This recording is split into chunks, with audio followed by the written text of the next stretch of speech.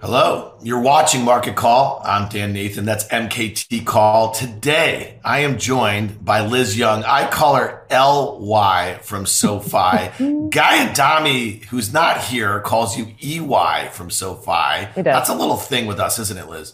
Yeah, it is. And you're going to try to get this LY thing to catch on. It's not going to work. It's not going to work. I'm just warning you. No, Okay, so he guys, made it EY. It is what it is.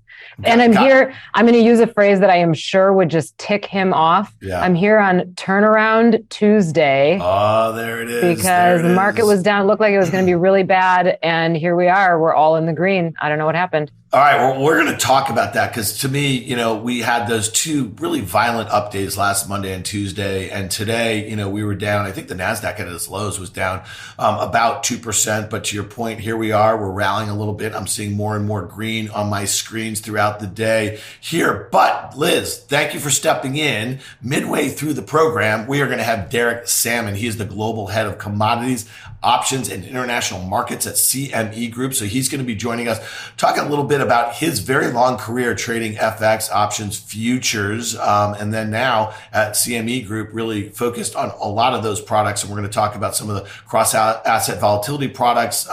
So that's going to be a great conversation. So stick around for that. Today's market call is brought to you by our sponsor, CME Group, where risk meets opportunity.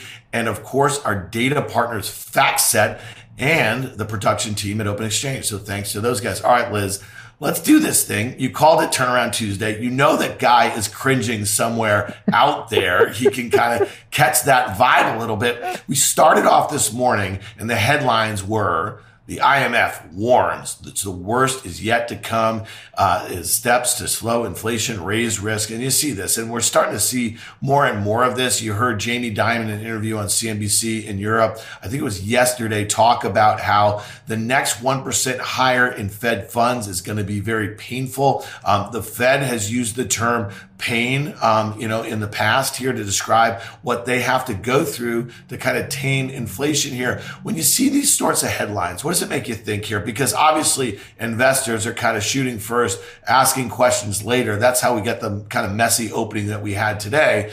But I think things are dissipating a little bit as we get through the day.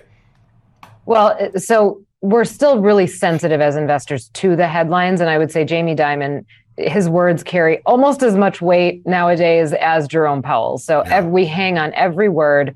I think somebody earlier today on CNBC said maybe it was Kramer, that they weren't sure he really meant to tell people that the market was going to go down another 20%. I agree. I don't think he meant that it was going to go down another 20%. But for him to say that, things are probably not going to go great over the next 6 to 9 months, I would agree. And I don't mean to minimize these headlines, but of course, the worst is still to come. We're still at over 8% inflation. In order to get that down, we do have to hurt demand. So hurting demand means we hurt GDP growth. We probably hurt earnings.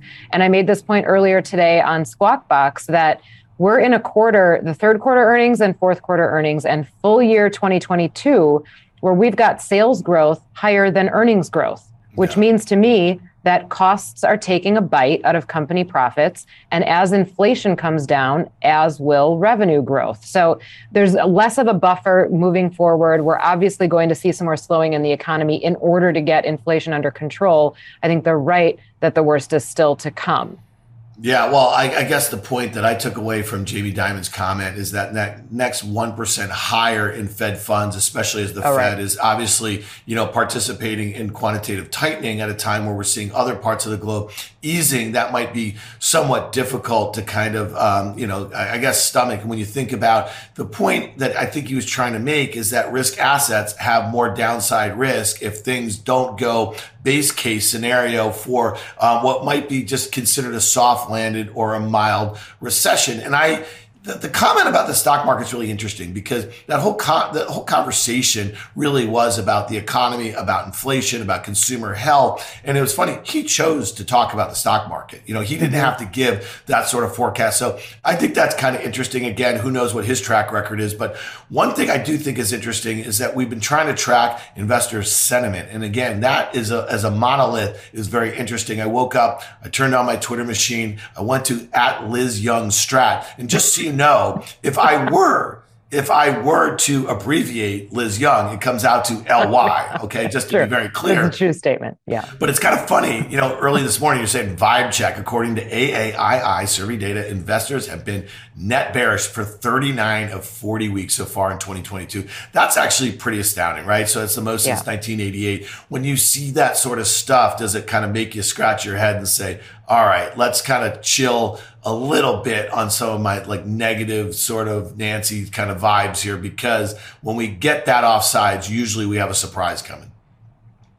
Yes. Now, I want to acknowledge something. I was reasonably bullish for a portion of this year, summer-ish, late July into August, and then this is what happens. You get bullish, and you're, as a strategist, if you are open to hearing other viewpoints, you listen to them. But I always have a list of what are the thesis busters in my mind, right? So if I'm constructive on the markets, what are the things that would change my mind? And I will tell you this, that September Fed meeting, when we got the summary of economic projections that said unemployment was higher, growth was lower, we were going to be below trend growth until 2024, inflation expectations were up, the dot plot was, everything got worse. Right? Yeah. My thesis was busted at that point. So it changed to be this feeling of, okay, what's the best case scenario that we can now expect? And I won't even talk about soft landings anymore. I don't think any of us can agree that 25% down in the S&P is a soft landing. Okay. Yeah. And if we're investors and that's what we're talking about, that's hard no matter which way you slice and dice it. So at this point, what we're looking at is what's the best case scenario? The best case scenario is that we flush the rest of it out quickly and we exhaust the sellers. And then the question is, at what point do we exhaust the sellers, and what are the indicators that you want to look at that say, okay, we're now at extremes?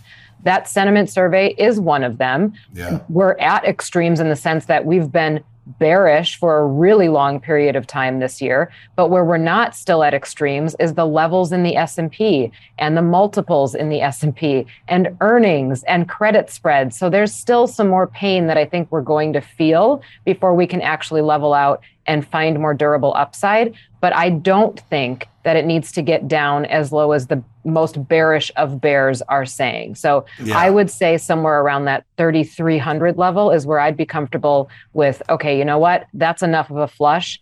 Now let's start thinking of where we can pick up some good bargains. Well, I mean, listen, good luck with that if you're going to try to time it to 3,300 as the bottom. And I know that's not what you're trying to do. And I guess my point is one really positive step, I think, if you're trying to find out how we bottom in the S&P 500.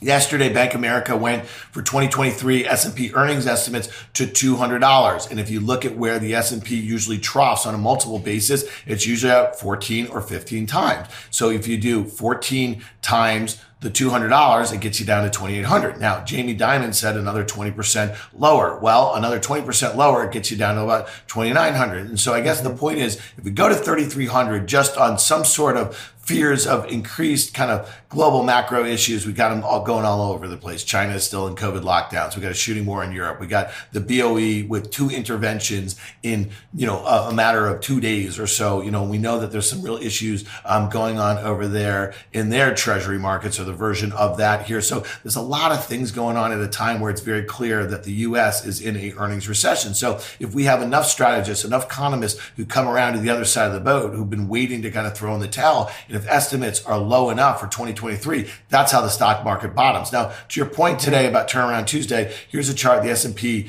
futures here, the E-minis. And if you look at this level, we're contending with, Liz, it's right at that low, right, from about a week and a half ago or so before we had that big rip. We're really struggling here. It's right around that June low here. And so to me, it really depends how we close today and if we can follow through to tomorrow and if we can kind of start discounting some bad news, because very soon we're going to start getting a lot of earnings news. We're going to talk about banks in a second. I think a big one here is the US dollar though, right? So we've had this kind of blow off move over the last couple of months or so. I drew a couple lines on this chart. When you look at that steep uptrend that it's been in since early August, I mean, that is an astounding move. And we're going to hit Derek on that move a little bit too when he comes in just a few minutes here. But a dollar kind of slowing its pace of its rise and possibly coming back to that uptrend and maybe breaking it might be also kind of a bullish sign for U.S. stocks, because we know a disproportionate made of these large multinationals. I would stop short of calling it a bullish sign. I think it's a little bit more of a supportive sign in the sense that, okay, maybe it prevents a big stab downward. Now, investors like different levels to watch. So here are three things that I would watch. First and foremost, and this is to the point of the next 100 basis points in the Fed funds rate could be painful. We're at 325 on an upper bound. The 10-year Treasury, let's say the upper bound there is about 4-ish. When that Fed funds rate approaches or gets above the 10-year Treasury, that's a decision moment for markets. And I do think that there is some pain between this point and then. So watch that first and foremost. Secondly, I would say that restrictive policy. So the Fed has said multiple times, we want to get to restrictive policy and we have to stay there for a while in order to fight inflation. But the definition of restrictive is different depending on who you ask. The simplest and probably most straightforward definition of restriction is that the Fed funds rate gets above inflation. Now, obviously, we are way far away from that at this point. If we've got, 8.3% CPI and a 3.25 Fed funds rate. So inflation will have to fall along with the Fed funds rate going up. If and when those two things get closer together, that starts to be a more bullish signal for stocks. But in that interim period, yes, more pain to come.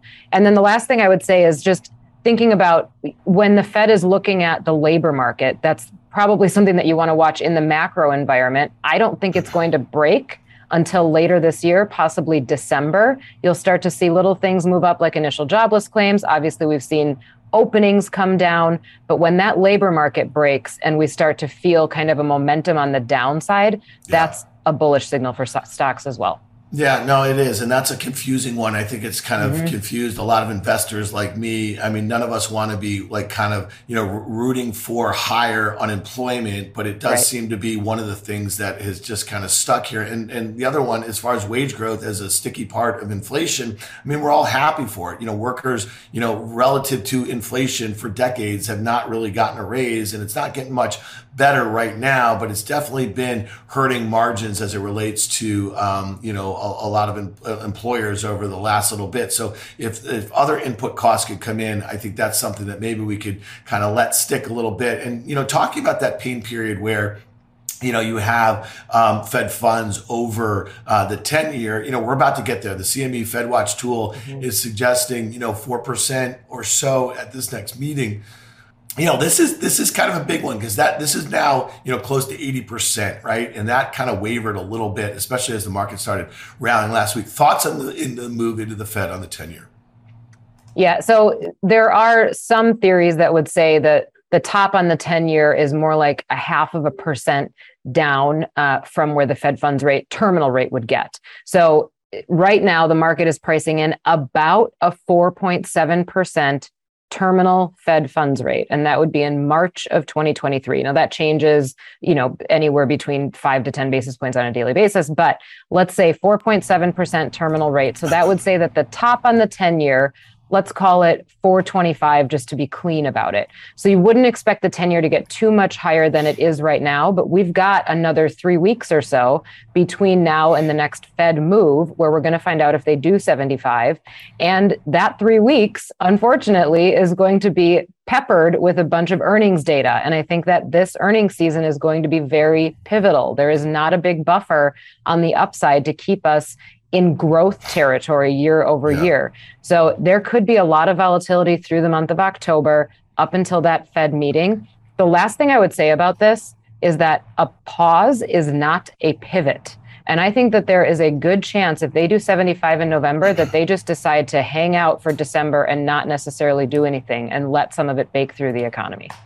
Yeah, I don't disagree with that, but I also think they're going to kind of float some trial balloons before that. And you might see the 10-year come in a little bit. That's the trade that I've kind of been positioning for in the GOVT, the iShares, Treasury ETF here. All right, let's go through some of these things. We only have a couple minutes left here before Derek joins us here. Amanda put together a nice little slide, some of the things that you would be buying at different levels right now at the S&P 3300 and then at the end of the year. Talk to me a little bit about right now, kind of dipping your toe in the water as far as gold, financials, healthcare, and industrials. And we have some charts up here. When we look at the gold chart, it's just been, as Guy said yesterday on Market Call, a widow maker. This thing, is just in a very well-defined downtrend here. And, with inflation at 40-year highs, you think gold would have acted a little bit better here. Thoughts on why you'd be buying gold real quickly. And then also let's just kind of talk about financials after that, because to me, I think some of the reasons why gold's not going higher is some of the reasons why banks can't get going either.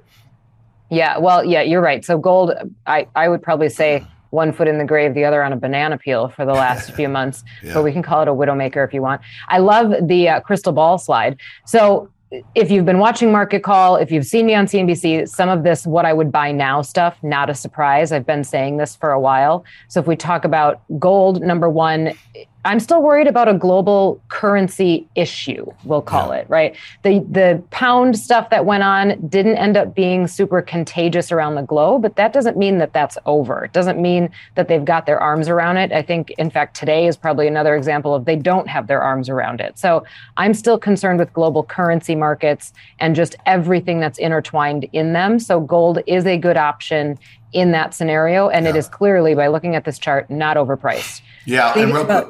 Go ahead. Yeah, no, I mean, it just technically it looks like a disaster, though. I mean, if it can't rally here and it breaks back below that prior support, I mean, we got, probably 1,600 on the offing here. Real quickly on banks, we know that a bunch of the money centers are going to report this Friday here, at a pretty crucial level technically. And again, to the point about what you were just making about why you want to buy gold. If gold starts to work for those reasons, bank stocks here in the US or globally are not going to work here. So to me, I think these levels are really important here as we head into the bulk of bank earnings over the next few days.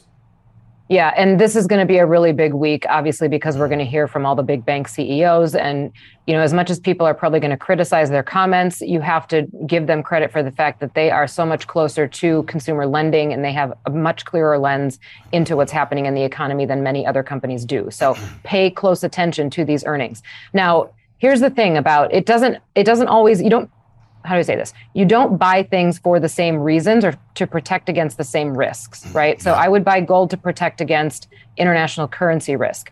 I would buy banks because, number one, they're the second cheapest sector in the index. They got killed through this cycle and they haven't found their way out of it, partially because we have a yield curve that is just not working in their favor. If we get to a point where the market bottoms out and the Fed has to either pause or a pivot becomes closer to in view, that yield curve inversion goes away, or at least gets much more narrow. And then the banks can start to come out of that. So I would want people to start building positions in those value type cyclicals, because that's what could really bounce off the bottom. And I want you to be ready for that bottoming process and that the bounce that kind of gets us out of it. Yeah, I think that makes sense. I think banks will probably bottom before the market bottoms too, given the relative underperformance we've seen. All right, 3,300. Let's talk about semis. We know there's been a whole host of really negative news here. They've led to the downside as it relates to the NASDAQ this year. Now, obviously, this export bans of technology is a big deal. The lines I drew here, I think, are really important because, again, you're never going to be able to pick that bottom. I think on your way back towards, this is the SMH, the ETF that tracks the Philadelphia Semiconductor Index. If you get back towards that pre-pandemic high, I mean, that might be a really interesting level. Why does the semis stick out to you at that level down there at 3,300? They stick out to me because they are the cyclical indicator of technology stocks. So this is almost a way to play cyclicals in tech. And it's those times when it feels like it's the most wrong thing to do to put risk back on, that it probably is the right thing to do. So if we get down to that 3,300 level in the index, and just to be very clear, 3,357 is 30% down from those January highs.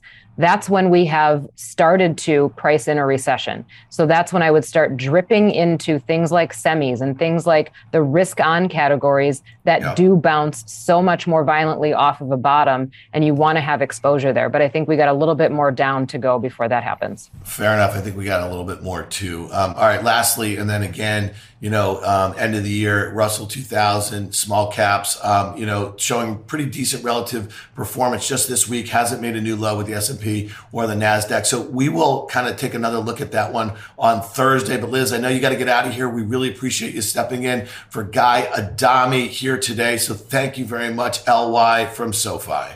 Happy to be here. See you Thursday. All right. Thanks. All right. Thanks, everybody. And thanks, Liz, for that. All right. Derek Sammann, Global Head of Commodities Options and International Markets at CME Group. Welcome to Market Call. How are you, Derek? I'm good, man. Sorry that you're not feeling particularly well, but I guess you got one of those early fall things that get in the back of your throat. I definitely did. So I appreciate you dealing with my voice here. But, this is we planned this a while ago for you coming on, but I couldn't think of a better sort of week for someone with your pedigree. You traded FX, you traded futures and options in those markets for a very long time before you joined CME Group. I mean, when you think about a lot of the volatility we're seeing on all different sorts of, asset classes here, this time around, it really is being led by FX. Talk to us a little bit about, I guess, the current environment we're in, and give us some context to some of the periods where you were a very active trader in. Yeah, it's funny. I mean, you and Dan, like me, we spent our careers mostly as traders. I spent the first 16, 17 years of my career. I actually started trading on the floor of Chicago Mercantile Exchange back in 1990, trading FX options. And then that turned into 4 years later. I got hired by a French bank and went to Europe and traded FX options, structured products for French investment banks for years until I joined CME in 2006. And my pedigree, my DNA, how I think about markets is formed from my time standing on the trading floor and the following 12 years being upstairs as an OTC trader. So like you guys, I see the world through a trading lens. And I gotta tell you, I saw some crazy stuff in the early 90s and late 90s, particularly going through monetary union. I'm not sure if a lot of listeners remember what a Deutschmark is or what a French franc is or what a Turkish lira was. But those were all currencies we traded until monetary union. And there were some crazy things happening to the currency markets at that time. But these are, we haven't seen lows like this in the pound. You guys have been talking about this show for the last couple of weeks, and even the dollar strength across the board. Yeah. That's both impacting markets, but also being impacted by other asset classes as well. I mean, when I look at it, we'll talk about our CME volatility indices here shortly. But when you look at just the volatility levels, we haven't seen volatility levels in kind of the G5, G6 currency pairs like this really since the onset of COVID, which made everything spike from a volatility point of view, when literally nobody had an idea what was going on. And people were looking to the options markets to understand, what's the market telling me? What's the market expectation? What's the skew telling me? Yep. And so if your listeners are watching the options market, it is a great place to really understand the heartbeat of what the markets are doing.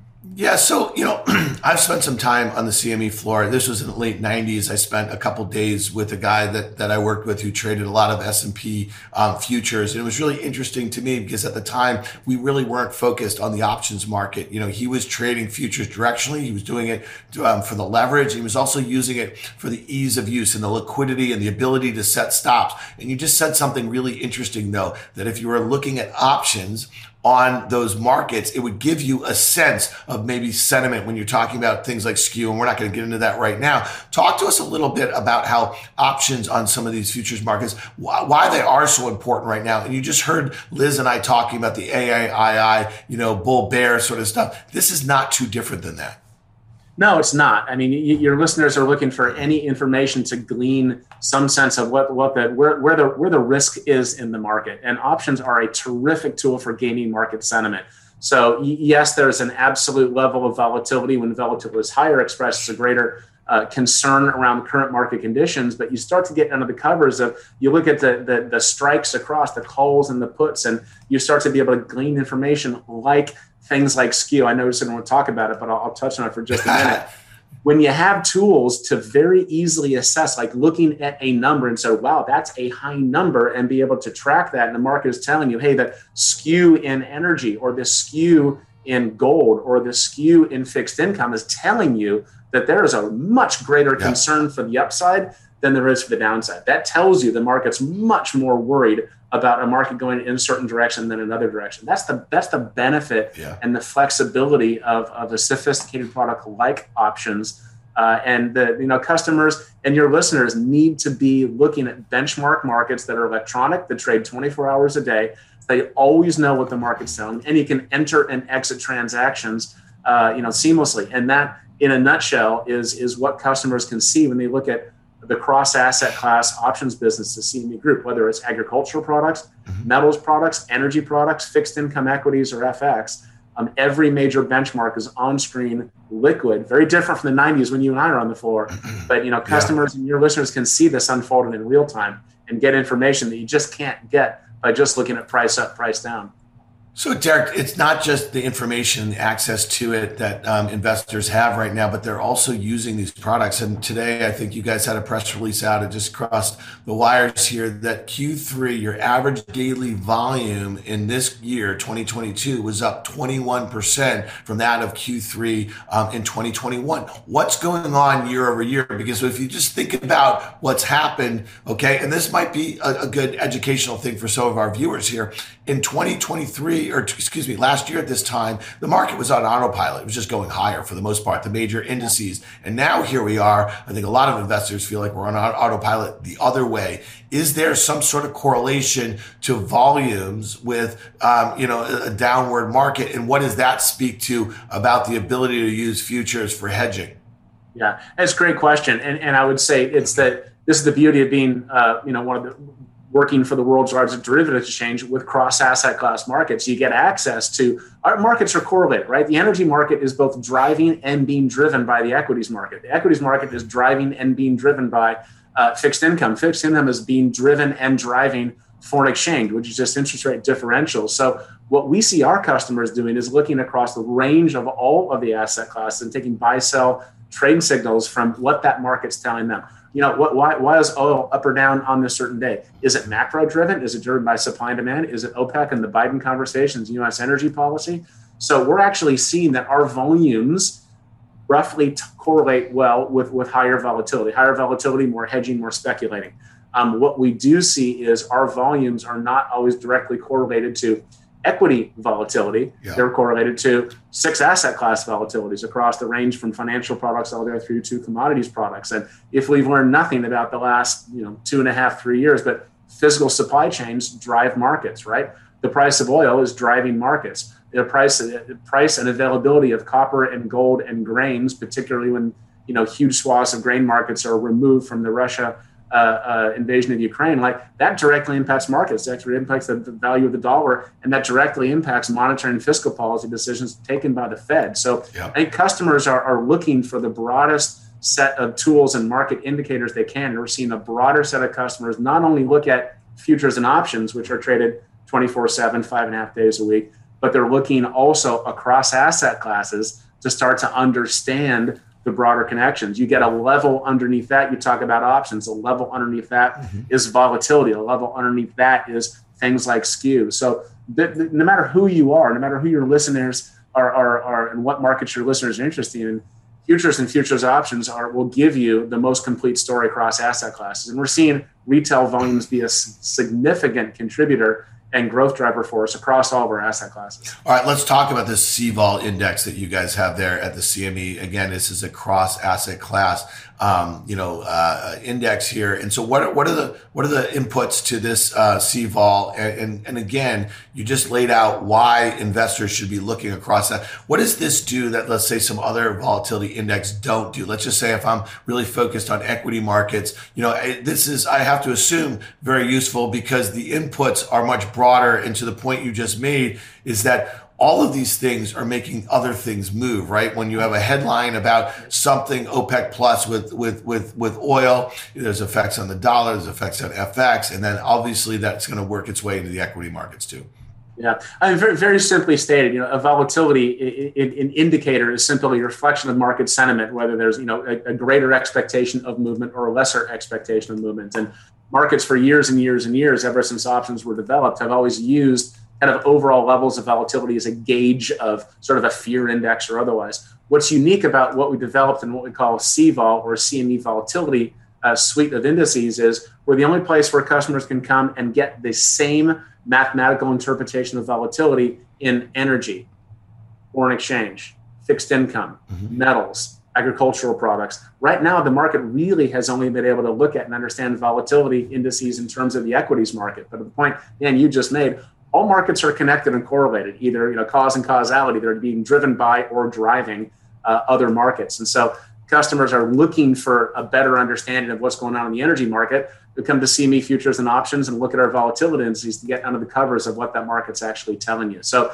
it's becoming an indispensable tool for customers to be able to interpret what the market's telling them and help them manage their risk better or make better decisions on how to enter or when to enter a particular transaction. All right. Well, Derek, you started this conversation by saying that we have similar DNA. And I got to tell you, you basically talked about some very complex sort of products and markets in a very easy to understand manner. So I really appreciate that as somebody who, likes things to be explained to them here. And I hope our viewers really appreciated that. So we really appreciate you coming on here. We hope that you'll come back. And I think that we'll have a lot to talk about as we get closer to that kind of November 2nd meeting in the Fed. And we see just really what U.S. corporate earnings are going to look like, and just, is the rest of the world going to reopen? China, I mean, think about the ripple effects that their lockdowns are having on all the products that you just mentioned. And what does it mean if they were to kind of reopen here? So again, Derek, really appreciate you coming on here. I appreciate CME and the support that they have for Market Call. So thanks a lot. We hope you'll come back.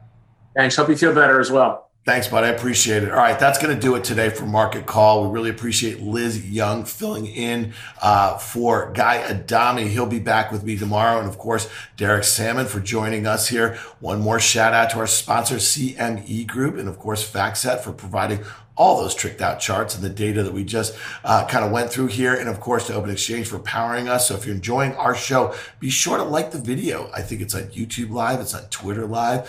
Leave us a comment. We'd love to hear from you. So we'll be back tomorrow. As I said, Carter Braxton Worth of Worth Charting is going to be with us, and Tom Sosnoff from Tasty Trade. So thanks again for joining us today, and we'll see you tomorrow.